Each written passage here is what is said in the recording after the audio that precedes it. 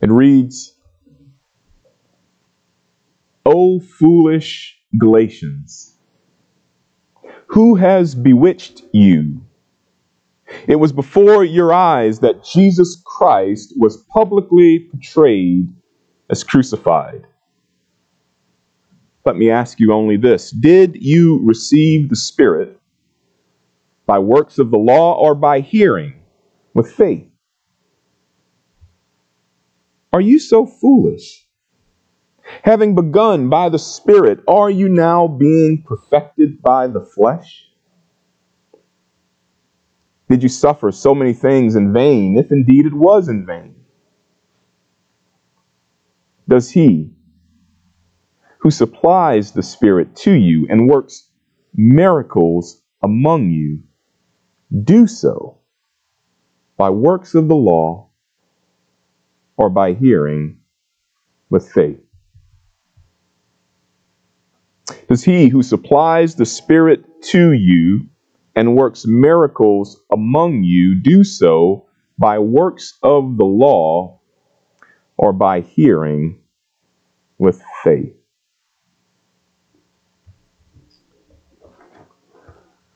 Some of you know what today is. Some of you are familiar with what October 31st is in church history. No, Halloween is not a part of church history, but Reformation Day is. When we learn about Martin Luther, we learn that Galatians played a huge part in his understanding and his conversion. But Paul here brings our eyes to a common problem, one that he addresses in his day in a specific manner, one that we too can address in our day in the same manner. The motto of the Reformation, does anybody know what it was? Post tenebris lux. After darkness, light. It's a wonderful motto, isn't it? Beautiful, looks great, kind of written in Latin somewhere, right? Looks awesome. Some people want to get it tattooed on their arms and get it imprinted on their Bibles. It's a beautiful thing. After darkness, light. But what was that darkness? What was that tenebris? Well, if we could be so bold, it was a perversion of the gospel. Rather than clinging to the true and unadulterated gospel that the church had received, started mixing some things in, started elevating the church really above God. I say that, some would say that, that might be a stretch. No, it's not. Because the same question that Paul asks here is the same question that the reformers asked to the church. We have where now it's the ministry or administration of the priests that save. Or it's your participation in all of these sacraments that save. It's your works working in conjunction with that faith you claim to have that saves. And so the darkness that we are now so thankful to be after is the same darkness, sadly, that throughout church history has reared its ugly head over and over and over again.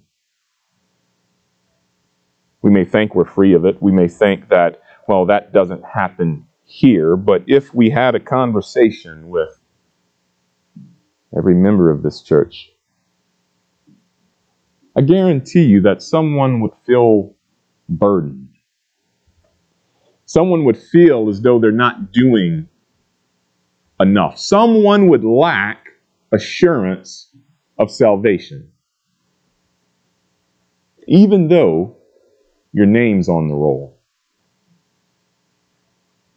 Even though part of the membership process here is to be able to boldly proclaim the gospel, to explain it in your own words.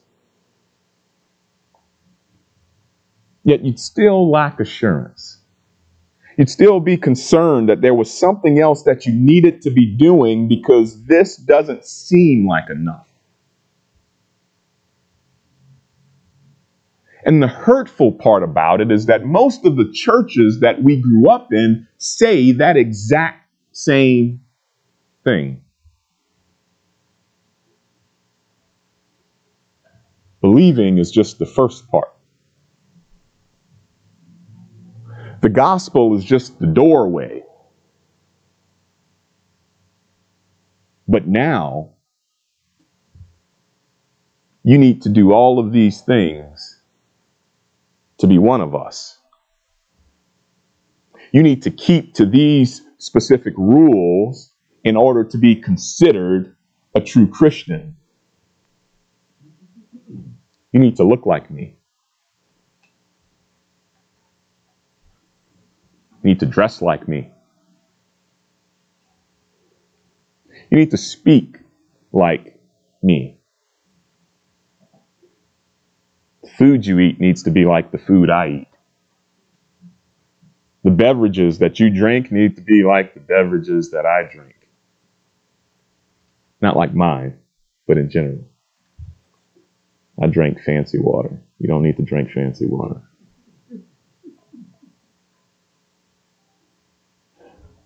But in conjunction with the gospel, there is this turn towards, now prove it by your works.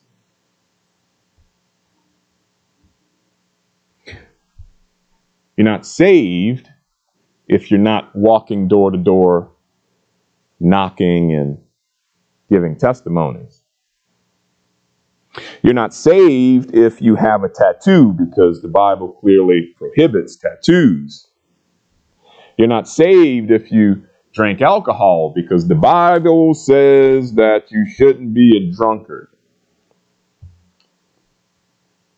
And yet every single one of us, I'm sure we could point to more sins than our fingers and toes can count that we're guilty of.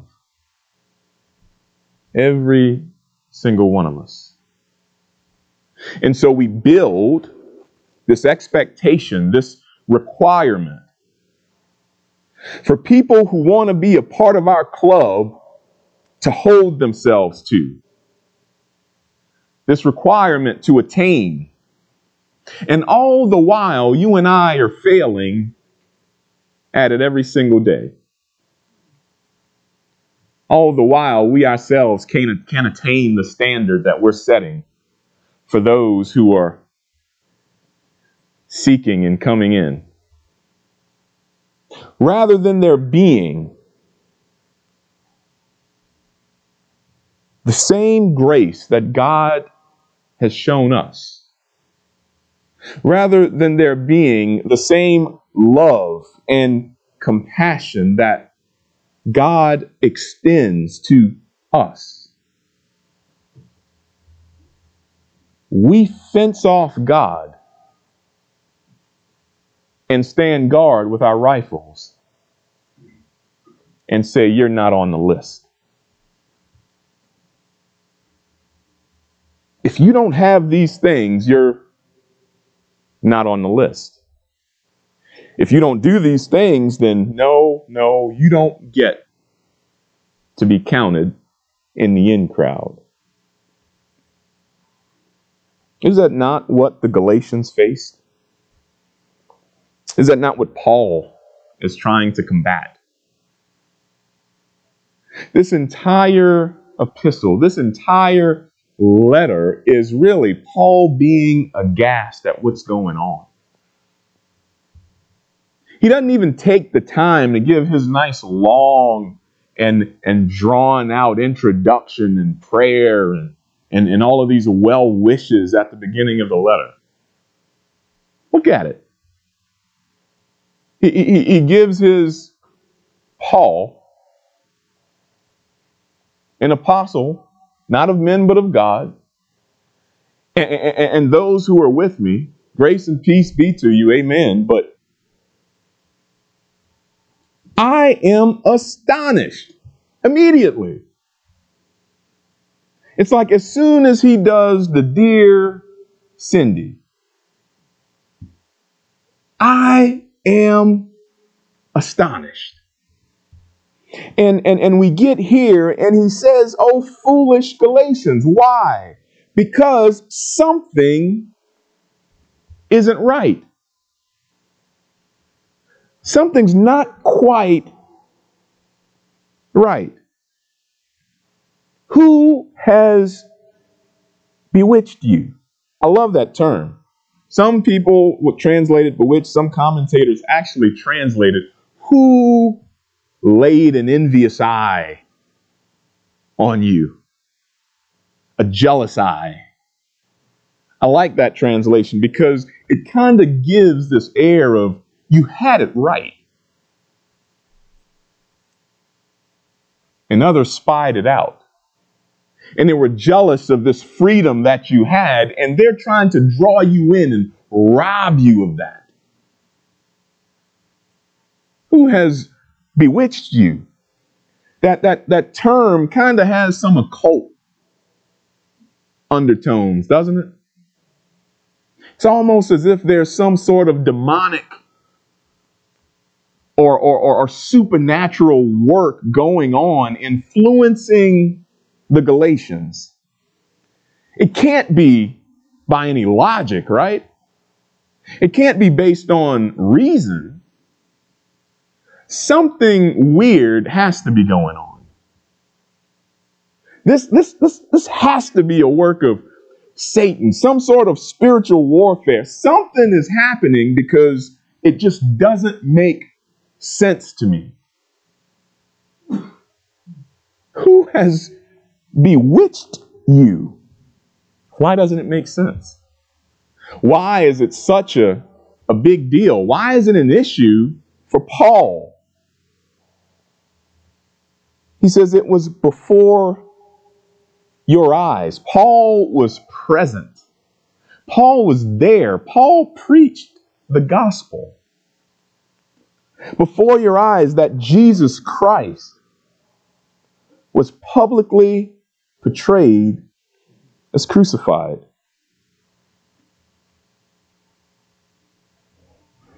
That word here, publicly portrayed, actually gives the impression of a word picture, a storyteller that tells the story so well that you feel like you're there.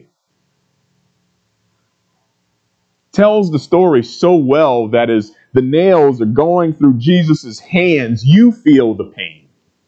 Tells the story so clearly, so vividly, and they are convicted in such a way that it was as though they were at the foot of the cross when it happened. And not just seeing the crucifixion. When Paul uses that term, he's talking about the gospel as a whole. They know why Jesus was crucified. They know that Jesus Christ is, in fact, the Son of God. They know that he is the God-man who is God, the only one who can do any good, and man who can identify with you and I,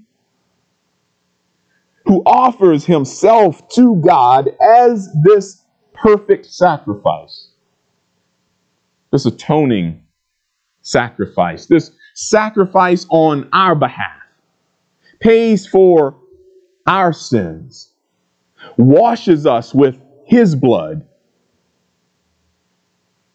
And they know of this resurrected Jesus, with that resurrection being proof that the Father has accepted the sacrifice. That victorious resurrection, that defeat of death, and that enthronement of their King at the right hand of the Father. They know. They saw it. They experienced.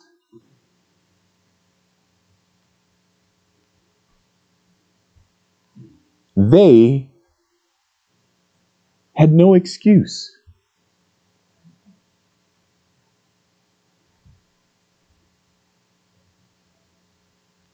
And they did nothing to earn any of it.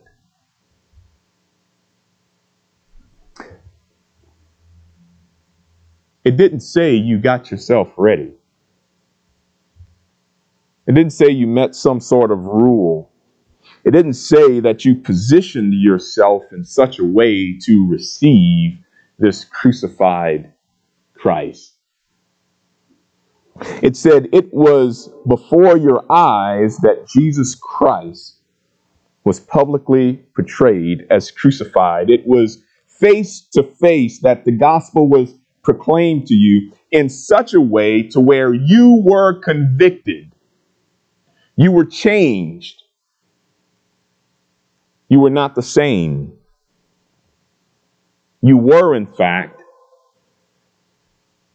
born again. You did, in fact, receive this new birth.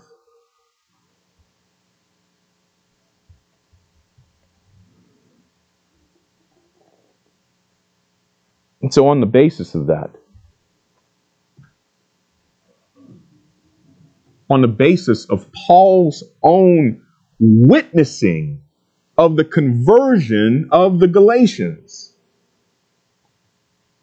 his own witnessing that God had worked a work in their lives,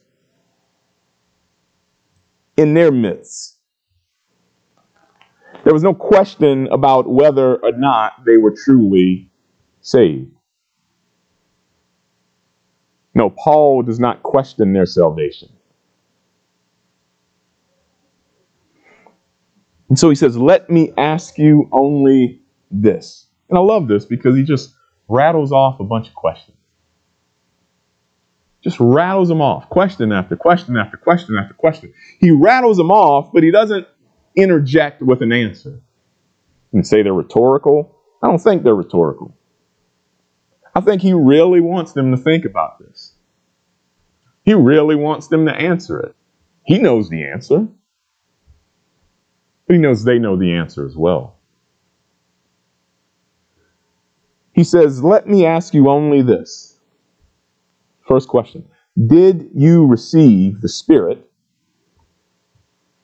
It's assumed. It's a fact. You received the Spirit. I witnessed it.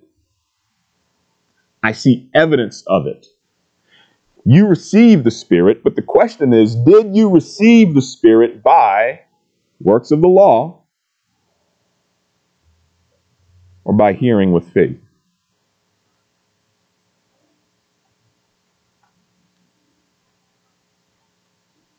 Did your conformity to the circumcision party, did your ability to obey God's law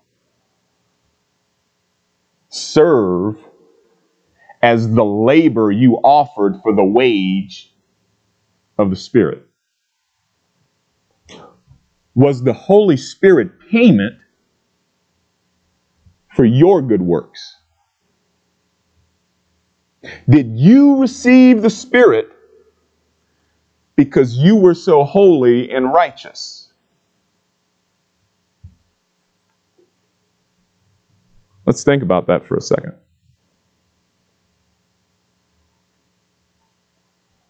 apart from Christ, what are we?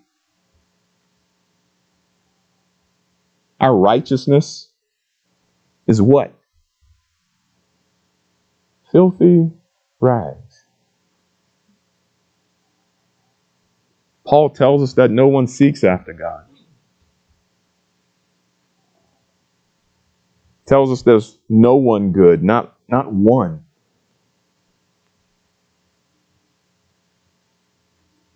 We're rebels, sinners, enemies of God. And you mean to tell me that you think conformity, obedience to, your labor, your works, earned you the Spirit?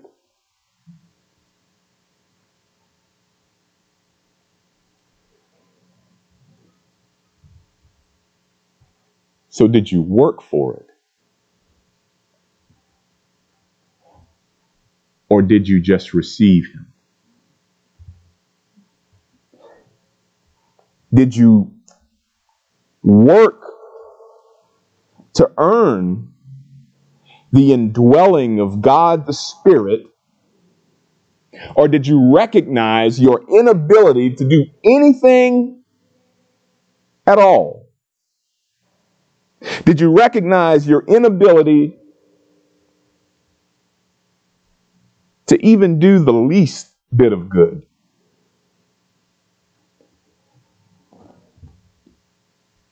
And simply receive the grace of God.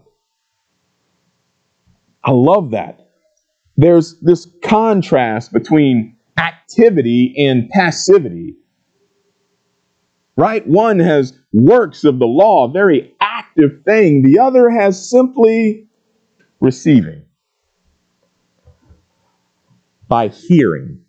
Hearing's passive, is it not? Do you have to work to hear? What are you doing right now to hear me? Are you like active listening? It's almost like breathing. We do it unconsciously. It just happens. And so the gospel is proclaimed and we are convicted by it, not because we did anything, but because we hear and receive. There is no work at all involved in that. There is no earning, no me justifying my position involved.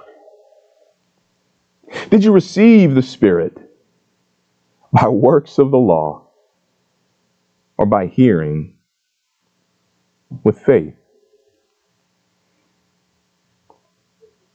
Now, Paul is being very specific here, is he not? Because every time he mentions works, he says works of the law. So he's not just talking in generalities. He's talking about something a little bit different. Equip class this morning, we hit on James chapter 2, right? Faith without works is dead. It's useless. It's a waste of time. Right? And yet Paul is saying, no. Works do not save you. You have in Galatia those who feel that the gospel is just that doorway we talked about. You have in Galatia the necessity of grace, but not the sufficiency of grace. You have the exact same problem the reformers had. I will say that Roman Catholicism, some would say that, yes, they believe the same things we do. No, they believe in grace. the necessity of it. But it's clear that the sufficiency of grace is far from their mind. Here in Galatia, we have Christian Jews who acknowledge the necessity of grace.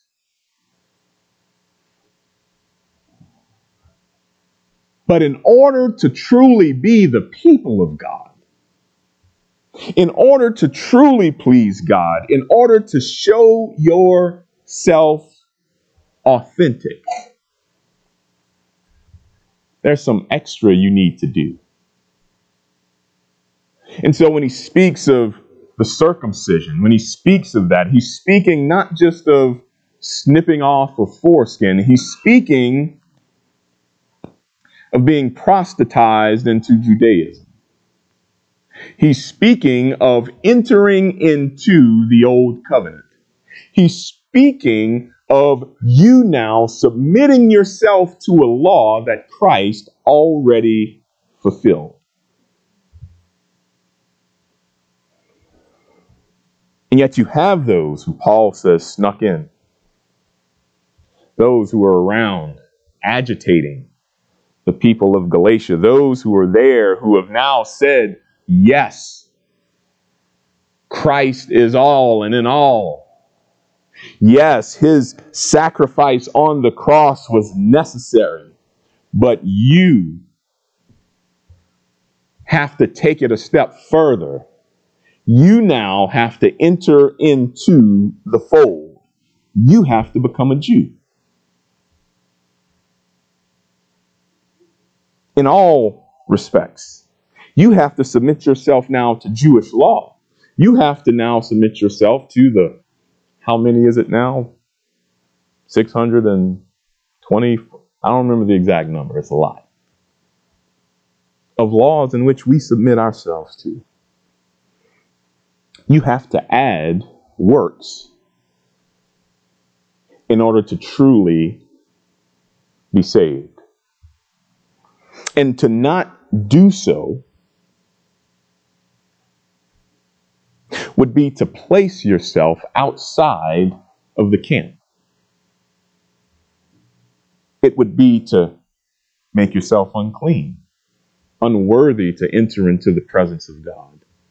Because God's people are the Jews. Now, do we see where that chasm lies?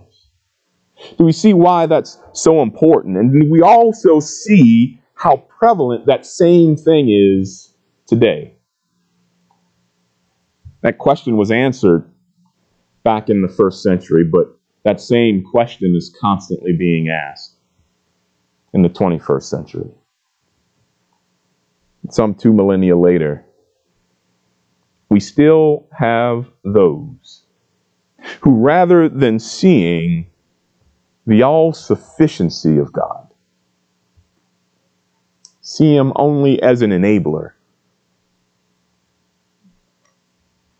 and sees man as the author of their own salvation. Sees man as the pilot of their own ship. Sees man as needing to add his part. And throughout Christianity, that degree of man's involvement might vary. Some feel that man has to do it all. Others might feel that there's just one little step you have to do. But every single one of them beg the question, is Christ enough? Is Jesus enough? Or is he just an appetizer?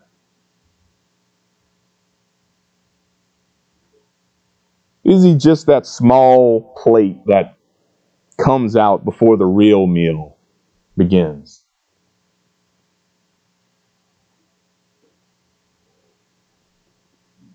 Are you so foolish Are you so foolish? He repeats it. He calls them foolish.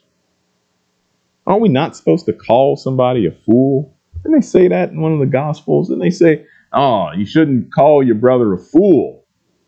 It's a bad sin. No, you're not supposed to call him a fool without cause. And yet here we have Paul saying that you are foolish. Why are you foolish? Because you know the truth. It's crystal clear. I saw evidence of it. The picture was painted so perfectly that there was no way that you could think any differently. So much so that my only explanation is that it had to be some sort of bewitching or supernatural something happening because reason can't explain it. And so the only word I can come up with is just foolish. Are you foolish? I think we know the answer to that. What would they respond? No, I'm not foolish. Not at all. I have sense. I understand the gospel. Yes, we've heard it. And yet Paul goes back to it. He says, having begun by faith, having begun by the Spirit. So he's already assuming they know the answer to the first question, right? How did you receive the Spirit? Was it because you earned God the Holy Spirit, or was it because you recognized your inability to obtain Him and God, by His grace, sent Him into your heart? Did you receive Him by works of the law, by hearing with faith? He knows the answer. And he says, having begun by the Spirit, this is the beginning. Having begun by the Spirit, having it be a work of God just to get you to this point.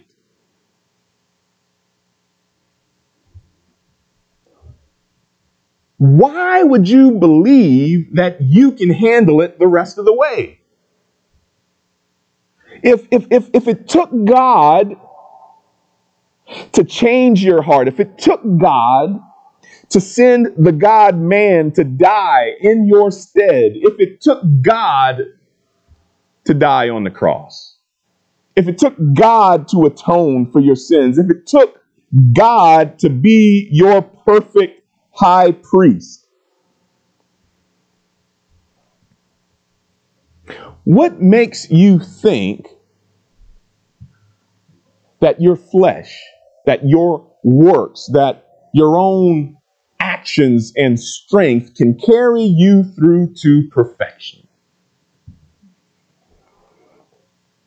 Having begun by the Spirit, are you now being perfected by the flesh?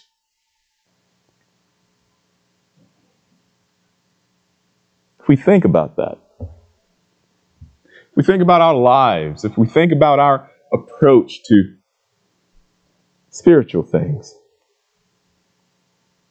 are we leaning more on our own strength? Or are we, like Paul, boasting in our weakness?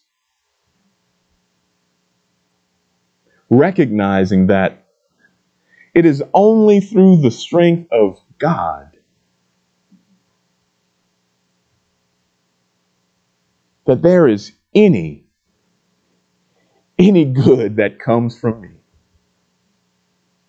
It is only through the strength of God that this wretched sinner, this rebel, this enemy of God has now become His child.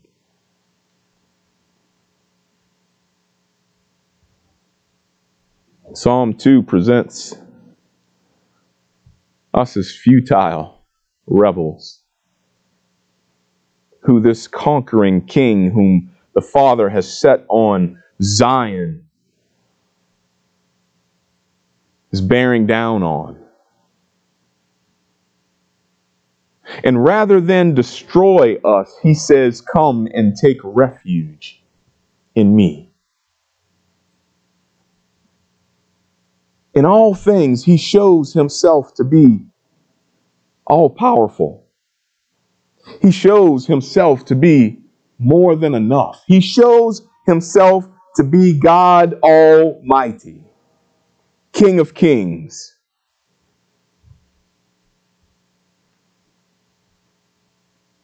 And he says, take refuge in me. Kiss the Son, lest he be angry. You, O foolish Galatian, what makes you think you can earn anything God has to offer, when apart from him you stand as his enemy? And it is only because of his sovereign grace that you now reside within his walls. It is only by his work that you are now being considered a member, a citizen in his kingdom. What makes you think that you can be perfected by the flesh? Verse 4. Did you suffer so many things in vain? We don't know if the suffering here mentioned is actual trials and hardships on account of the gospel. The Bible doesn't tell us that. Some would translate that suffer as experience, right? All that they have witnessed, all that they themselves have experienced and been eyewitness to from the moment Paul preached and the Spirit moved in a mighty way and changed their hearts and saved them, gave them that new birth, regenerated them. I think both work. Whether it was suffering on account of Christ. If we were to suffer, I pray that it was on account of Jesus himself, on account of the work that he has done, on account of his name and his righteousness, for being a part of his kingdom. Let me suffer for that. But if I am suffering and all of that is not, then I should be pitied. You should be concerned about me. You should have me committed. Because if my suffering is for some useless, made-up piece of something, then shame on me. But what I experienced at my conversion, the work that God himself, by his Spirit, worked in my presence, that which was publicly portrayed and publicly proclaimed, was it for nothing? And he adds, if indeed it was in vain, does he who supplies the Spirit, who supplies the Spirit? Who is it that sends the Spirit?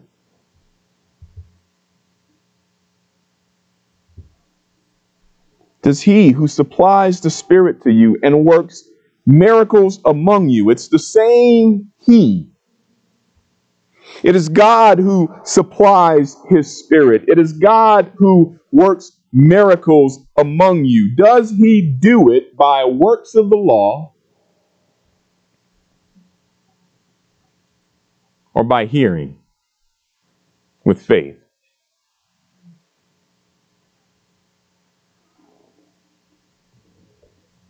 It brings us full circle, does it not?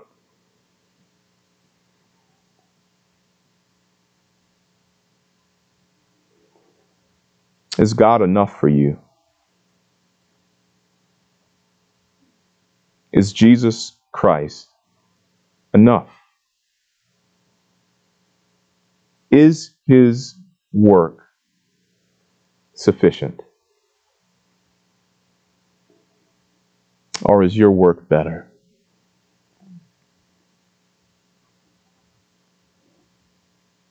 I think about the garden and man's expulsion from it.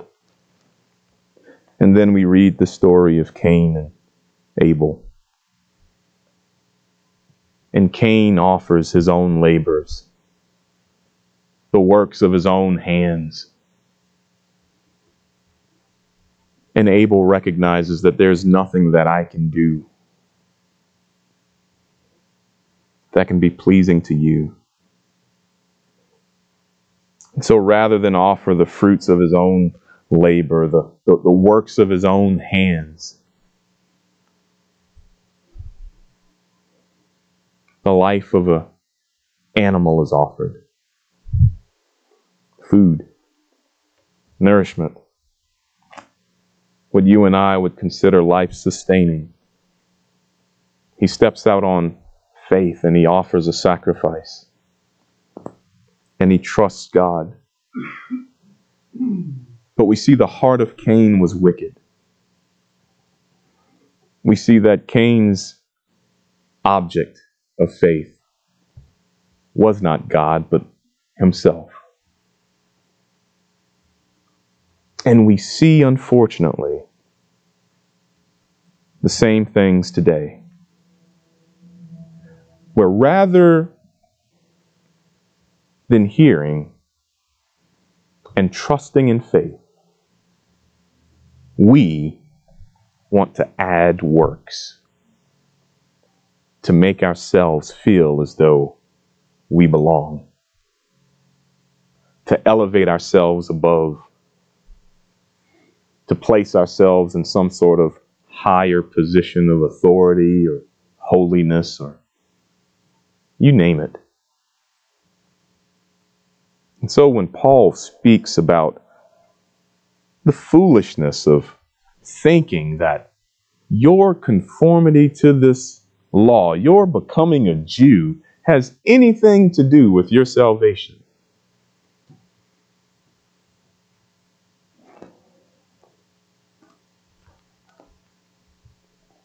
it seems that the answer is simple. It's a resounding no. The Jews throughout history have failed miserably at displaying the grace of God to the nations.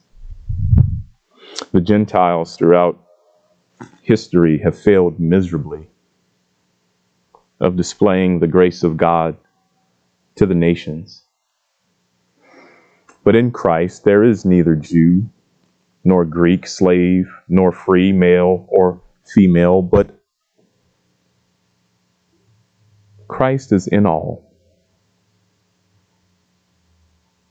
In Him, we don't have to be a Jew.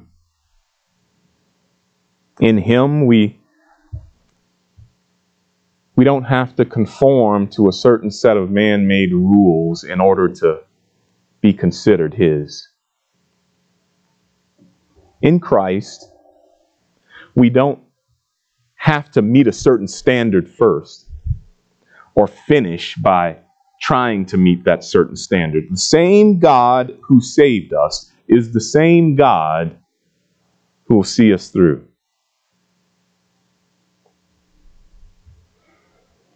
It's one of those things. Last week, Jerry mentioned, I don't know if it was during the members meeting,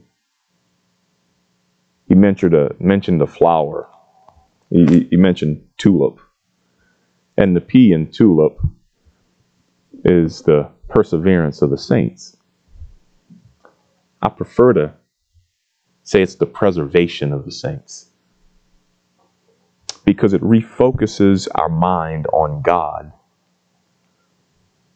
rather than the fruits of our own efforts. It is God who preserves His people. It is God who by His Spirit perfects us in the end. The sanctifying work of the Spirit is all God. Why can you look on your life today and say to yourself, I may not be where I want to be, but thank God I'm not who I used to be? Where along that line did you do something? Some conscious effort on your part, some conformity on your part that got you to that point? I can guarantee you can't point to it. I know I can't. But I know that my God is faithful, not just to positionally place me in Christ, but to providentially keep me there. Your salvation is not some one-time thing that check that box, now you're good. No, God continues that work. God continues that work to the end. Right? We've been crucified with Christ. We are dead to trespasses and sin. And yet here we are living in this flesh. Because God is still working. May we trust in Him. May we not lean so heavily on our own works, but rather recognize the sufficiency of God in all matters of life and godliness. Let's pray.